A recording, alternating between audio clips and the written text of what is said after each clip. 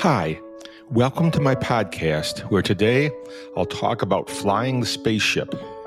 This podcast comes from Chapter 6 of my book, Visions of the Church, that was first published in 2004 in one volume, together with Visions of America.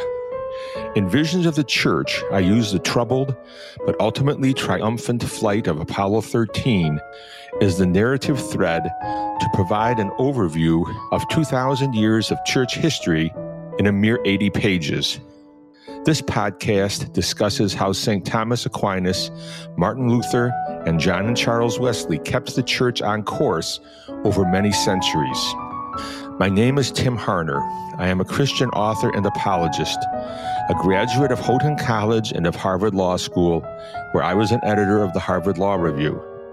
As an attorney, my primary role has been as a general counsel. Therefore, I call the 6 books that I've written the General Counsel series. The first 4 books of the series outline the Bible from Genesis to Revelation, providing scriptural backing for the final installments of the series that outline the history of America and the history of the Church Universal. I post my latest thoughts regularly on my website, timharner.com. And now, as I talk about flying the spaceship, let's pray that the Lord will let the words of my mouth and the meditations of our hearts be acceptable in the sight of the Lord our God, who is our strength and our Redeemer. Chapter 6, Flying the Spaceship. At the moment that disaster struck the mission, the flight path of Apollo 13 would loop it around the moon and send it back in the general direction of Earth. However, unless the astronauts fired the rocket on the lunar module to adjust its course, they would miss Earth by about 40,000 miles. It was imperative to fire the rocket on the lunar module as soon as possible to get on the correct course towards Earth before anything else went wrong, so that the rocket could not be fired at all. In order to fire the rocket, the astronauts had to be certain that the spaceship was oriented correctly in space. Otherwise, they'd fire the rocket in the wrong direction and make things even worse than they already were. As the command module was shutting down, the astronauts raced to copy the navigational data from the computer in the command module into the computer in the lunar module. Normally, the astronauts could double-check the computer by taking sightings of the stars, just as navigators on ships had navigated for centuries. But at the moment, it was impossible to see any navigational stars. A cloud of gas and debris surrounded the spaceship, blocking any view of the stars. With help from Mission Control in Houston, the astronauts double-checked their arithmetic as they entered the data. Adjustments to the data had to be made to account for the different orientation of the lunar module compared to the command module. With this task accomplished, the astronauts fired the engine on the lunar module. It worked perfectly.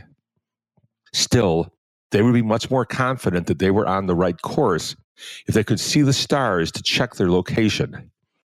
At last, someone thought of using the one star that they still could see, our own sun. Eureka! Checking their course against the sun confirmed their position. The astronauts successfully looped around the moon and began coming closer to Earth. Nevertheless, the situation remained grim. On their current course, it would take too long to reach home. It was by no means certain that the supplies on the tiny lunar module, designed to keep only 2 men alive on the moon, could keep 3 men alive long enough to get home. Therefore, the astronauts fired the rocket on the lunar module a second time, speeding their return to Earth so that they could reach it safely in time. Then Mission Control radioed more grim news to the astronauts. For some unknown reason, the spaceship was drifting off course. It was essential to be precisely on course because if they entered the atmosphere at too steep an angle, the heat and stress would crush the command module. On the other hand, if they entered the atmosphere at too shallow an angle, the command module would skip off the atmosphere back into space, like a stone skipping off the water. So, whether the command module entered the atmosphere too steeply or too shallowly, the end result was the same. The crew died. Instead, the astronauts must fire the rocket on the lunar module a third time in order to get back precisely on course. But there was a big problem. To conserve electricity, the astronauts had shut off their computer as soon as they finished firing their rocket the second time. There was no way to use the computer to navigate. The astronauts would have to find another way. This time they navigated by first orienting themselves towards the sun and then towards the Earth. They centered the Earth in the crosshairs of a special gun sight that was normally used for rendezvous maneuvers. Mission Control assured them that as long as they kept their gun sight fixed on the Earth, they'd be firing their rocket in the right direction to reach the planet safely. To be successful, all three astronauts had to work together flawlessly. One turned on the rocket. One kept the spaceship correctly oriented. One counted the seconds so that the rocket burned for the right amount of time. And amazingly, it worked. Apollo 13 was back on course, heading towards its plunge through Earth's atmosphere. Working together, the crew would make it home and live. God. The voyage of Apollo 13 took only a few days. The voyage of the Church from the fall of Rome, the 400s, to the rise of America, 1776, took more than 1,000 years. In one key aspect, however, the voyage of Apollo 13 and the voyage of the Church were the same. God did the impossible. During the voyage of Apollo 13, our utter dependence upon God is best illustrated by the role of gravity in getting the spaceship back to Earth. It was the moon's gravity that bent the spaceship's path back toward the course that it needed to take to reach Earth, which represented life. And it was the Earth's gravity that accelerated the spaceship as it neared the planet, so that the trip was completed quickly enough to save the crew before supplies ran out. Compared to the immense role of gravity in shaping the spaceship's destiny, the effect of the rockets was puny at best.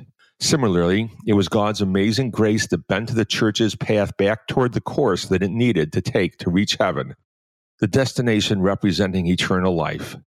And it is God's amazing grace that is accelerating the voyage of the Church so that the days of its voyage will be shortened enough for humanity to survive despite the ravages of sin. Compared to the immense role of God's amazing grace in shaping our personal destinies and the destiny of the Church, our efforts are puny at best. Full credit belongs to the power of God the Father, who determines the destiny of each of us and of the entire Church.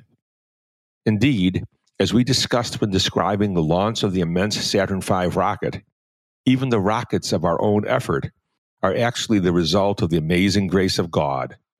The fuel for our rockets is the blood of God the Son, Jesus Christ, the blood that Jesus voluntarily shed to save us from our sins through his amazing grace.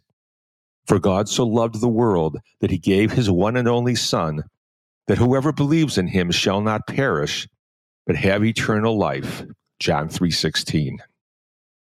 And while the Father determines our destiny and the Son provides us fuel for the voyage, the Holy Spirit comforts and guides us along our journey. To please God, we must follow Jesus Christ in the way that brings us righteousness, peace, and joy in the Holy Spirit. This is our true home. The unknown Christians. Across this immense span of generations, only a handful of Christians are remembered. Most of the people whose righteousness, joy, and peace lighted the centuries from the fall of Rome until the rise of America are unknown Christians. The cathedrals that are scattered throughout Europe are our most fitting monuments to these unknown Christians. Two of my favorites are found in the heart of Paris, Sainte-Chapelle and Notre Dame. Actually, Sainte-Chapelle is so tiny that it may not even qualify as a true cathedral. Nevertheless, it is a stunning monument to the yearning of people to touch the beauty of eternity. I do not believe that there is any sight on earth more beautiful than the stained glass windows of Sainte-Chapelle in the sunlight. The infinite value of such fragile beauty speaks of the infinite value of each person's fragile life and of each person's fragile quest for eternal life. Truly, when we stand amidst the color and light of Sainte-Chapelle's windows, we feel the truth of Christmas, the truth that we mere mortals can experience the infinite beauty of God through the windows of our souls. And where Sainte-Chapelle is awesome in its fragile beauty, Notre Dame is awesome in its majestic beauty. The strength of stone walls, pillars, and arches speaks of the infinite strength of the majestic church that God is building. Please remember that I wrote this about the infinite strength of the majestic church at Notre Dame before the terrible fire in 2019 that devastated the cathedral, but it is being rebuilt. When we stand amidst the soaring buttresses of Notre Dame's Gothic arches and contemplate the beauty of its ancient rose window, we feel the truth of Easter, the truth that we mere mortals can experience eternal life through the strength of God that empowers us to gaze forever on the majestic beauty of His holiness. Here our soul finds home. St. Thomas Aquinas. Fortunately, we do know the names of some of the Christians who steered the Church on its journey across the millennia from the fall of Rome to the rise of America. And few names from this era shine more brightly than the name of St. Thomas Aquinas. Just as the astronauts desperately copied the data from their computer in the command module onto their computer in the lunar module, medieval Christians copied ancient books and studied them. Around the time of Aquinas, a major body of ancient knowledge was recovered by Christians in Western Europe, the ancient Greek writings of Aristotle. Aristotle's writings became available again from translations made by Arab scholars. It was no small task to understand this body of philosophy and to reconcile it with Christian theology. Aquinas was perhaps the greatest scholar to undertake the challenge. Curiously, Aquinas was born at almost the same time as St. Francis of Assisi died. Much of his life was spent in Paris, where the leading scholars of his time frequently gathered. In the Paris that Aquinas knew, Sainte-Chapelle, with its stunning stained glass windows, was slowly being built. Meanwhile, a short distance away, the Cathedral of Notre Dame was also under construction. It was only about halfway finished.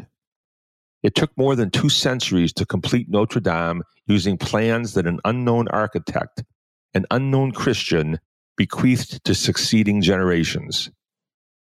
Aquinas did not bequeath to future generations the plans for a church built with stone. Instead, Aquinas bequeathed the vision of a church built with joy and peace. According to this vision of the church, we have joy and peace because Jesus Christ died for our sins and reconciled us to God.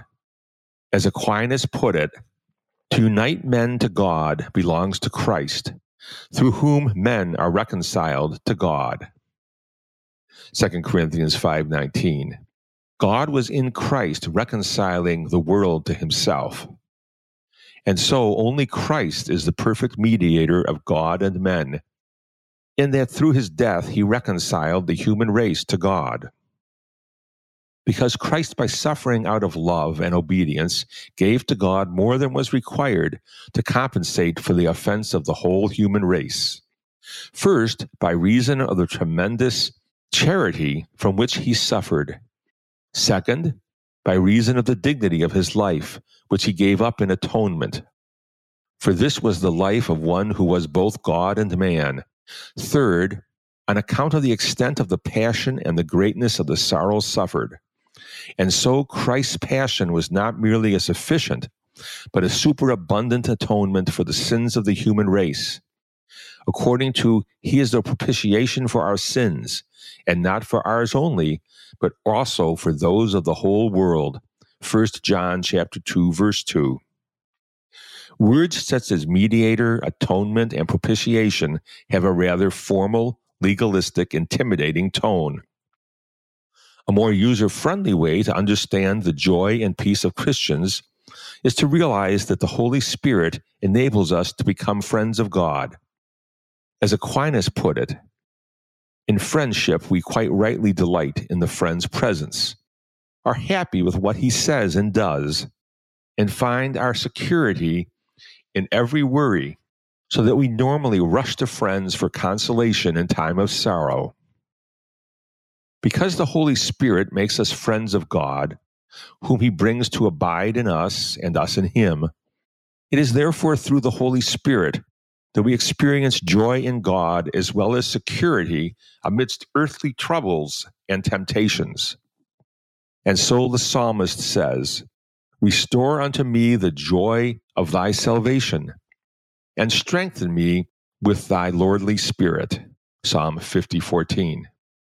And Romans 14:17, "The kingdom of God is not meat and drink, but justice and peace and joy in the Holy Spirit." And Acts 9:31, "The church had peace and was edified, walking in the fear of the Lord, and was filled with the consolation of the Holy Spirit." Martin Luther. The longer Apollo 13 traveled without checking the computer's data against the actual location of the stars, the more likely it became that the spaceship was losing its way.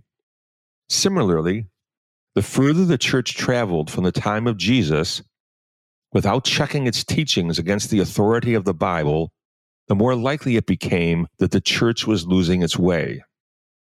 The cloud of debris that surrounded Apollo 13 continued to make it impossible to see the stars.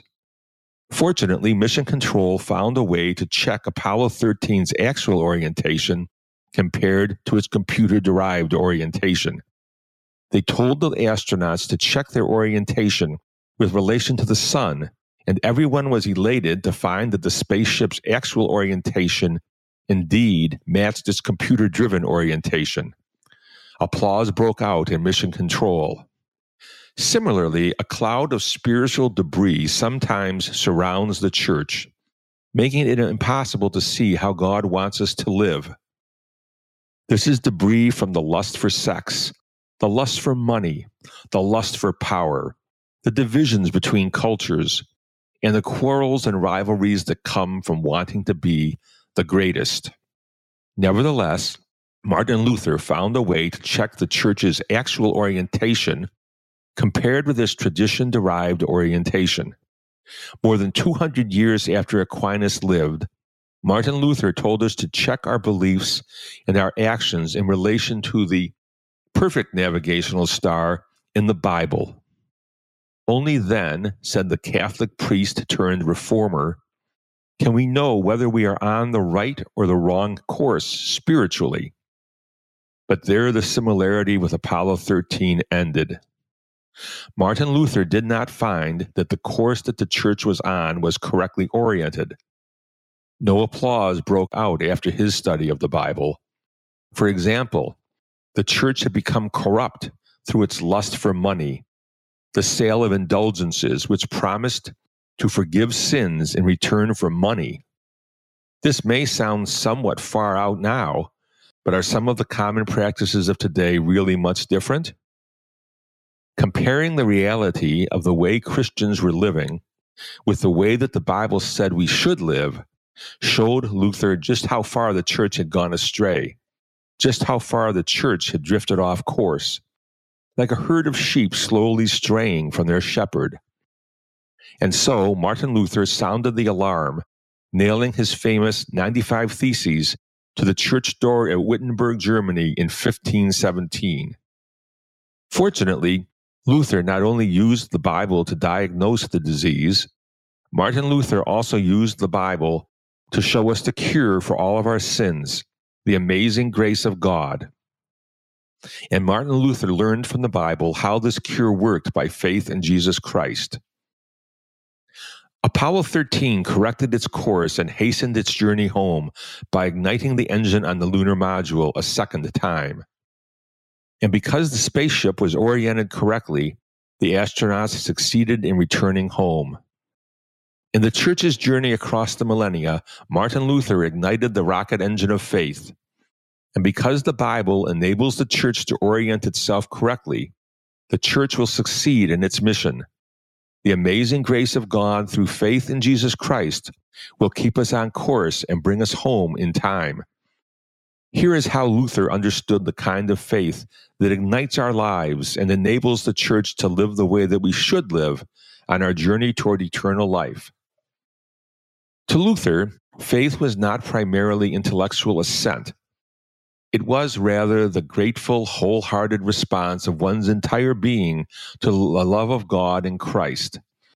It was full confidence in God. Indeed, Luther believed that justification was by faith alone, and that Augustine had said it before him. Experience and study had led Luther to the conviction that man could never earn God's favor by good works of any kind. He did not discount good works, but to his mind, they do not earn justification, but are the fruits of faith, the response in gratitude and love to the love of God in Christ. You can find the citation to that quote in the endnotes of my book, Visions of the Church. By his own account, here is how Luther experienced the faith in Christ that leads to righteousness, joy, and peace. I began to comprehend the righteousness of God, through which the righteous are saved by God's grace, namely through faith, that the righteousness of God which is revealed through the gospel was to be understood in a passive sense in which God, through mercy, justifies man by faith. As it is written, the just shall live by faith. Now I felt exactly as though I had been born again, and I believed that I had entered paradise through widely opened doors. John Wesley. After the second perfect firing of the lunar module's engine, Mission Control thought they had Apollo 13 back on course.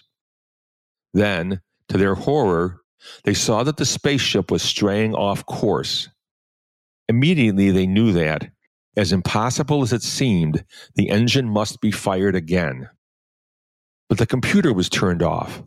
How could the astronauts, first of all, even orient the spaceship?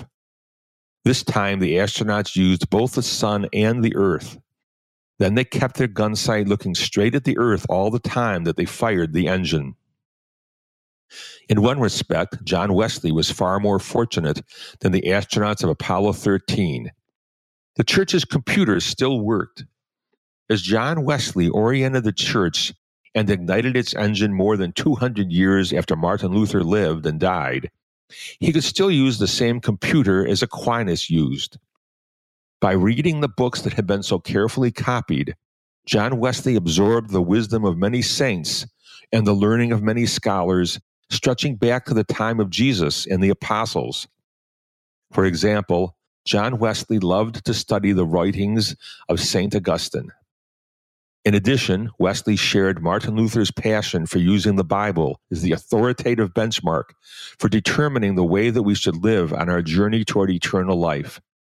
Like Luther, John Wesley knew that faith in Jesus Christ was the only way to get people's lives and the life of the church back on course. Nevertheless, John Wesley was troubled for years by his overwhelming fear of death. He worked and worked at being a good person and at converting others to Christianity. Yet he did not experience the assurance that he himself was destined for heaven instead of for hell. How could John Wesley find such assurance? How could John Wesley find such peace and joy? Only through the Holy Spirit. After years of searching for assurance, peace, and joy, John Wesley found them when he felt the Holy Spirit take control of his life. This moment of spiritual enlightenment came for him during a meeting of believers at Aldersgate, England. He recorded what happened in his daily journal. The speaker was reading Luther's preface to the Epistle to Romans, the book of the Bible that Martin Luther was studying when he realized that the righteousness of God can only be achieved through God's amazing grace by faith in Jesus Christ. John Wesley explained in his journal that, as the speaker described, the change which God works in the heart through faith in Christ I felt my heart strangely warmed. I felt I did trust in Christ, Christ alone for salvation. And an assurance was given me that he had taken away my sins, even mine, and saved me from the law of sin and death. John Wesley had found the way to live that leads to eternal life, and he spent the rest of his life igniting the faith of the church and pointing the church in the way that it should go. Charles Wesley. John Wesley was an organizational genius. The success of Methodism is traced to his tireless efforts and skill in organizing his followers. But the contribution of his brother, Charles Wesley, was also essential to the church. Indeed, as the centuries dim the organizational successes of John Wesley, it is the hymns of Charles Wesley that are the most enduring legacy of the revival that both John and Charles Wesley led. For example, Charles Wesley's hymn, "And Can It Be?" helps all people to experience the joy and peace that come when our hearts are strangely warmed by the Holy Spirit. And can it be that I should gain an interest in the Savior's blood? Died he for me who caused his pain? For me who him to death pursued? Amazing love, how can it be that thou, my God, shouldst die for me? He left his Father's throne above, so free, so infinite his grace, emptied himself of all but love, and bled for Adam's helpless race. 'Tis mercy all, immense and free, for, O my God, it found out me. Long my imprisoned spirit lay, fast bound in sin and nature's night. Thine eye diffused a quickening ray. I woke, the dungeon flamed with light. My chains fell off, my heart was free. I rose, went forth, and followed thee. No condemnation now I dread. Jesus and all in him is mine. Alive in him my living head, and clothed in righteousness divine. Bold I approach the eternal throne, and claim the crown through Christ my own. Charles Wesley's hymn, "Hark the Herald Angels Sing," still helps all people to experience the truth of Christmas. Hark, the herald angels sing, glory to the newborn King. Peace on earth and mercy mild, God and sinners reconciled. Joyful, all ye nations rise, join the triumph of the skies. With the angelic host proclaim, Christ is born in Bethlehem. Hark, the herald angels sing, glory to the newborn King. And his hymn, "Christ the Lord is risen today," helps all people to experience the truth of Easter. Christ the Lord is risen today, Alleluia. Sons of men and angels say, Alleluia. Raise your joys and triumphs high, Alleluia. Sing, ye heavens, and earth reply, Alleluia. Love's redeeming work is done, Alleluia. Fought the fight, the battle won, Alleluia. Death in vain forbids him rise, Alleluia. Christ has opened paradise, Alleluia. Soar we now where Christ has led, Alleluia. Following our exalted head, Alleluia. Made like him we rise, Alleluia. Ours the cross, the grave, the skies, Alleluia. The Church. The astronauts of Apollo 13 learned that the key to reaching home was to keep their gun sight firmly fixed on the earth, the beginning and the end of their journey. And as Christians, we must keep our gun sight firmly fixed on Jesus Christ, looking unto Jesus, the author and finisher of our faith. Hebrews chapter 12, verse 2 in the King James Version. The astronauts of Apollo 13 also learned that the only way to reach home was to work together. To fire their engines successfully this third time, each astronaut performed a task that only he could perform. One astronaut controlled the engine. One astronaut described the location of the Earth so that the engine could fire in the right direction. And the third astronaut counted the seconds out loud so that the engine would burn for exactly the right amount of time. Similarly, the only way for the church to stay on course is for all Christians to work together. Keeping our eyes fixed on Jesus requires all of the church, all of the body of Christ, to strive together in unity. Each Christian must perform a task that only that Christian can perform.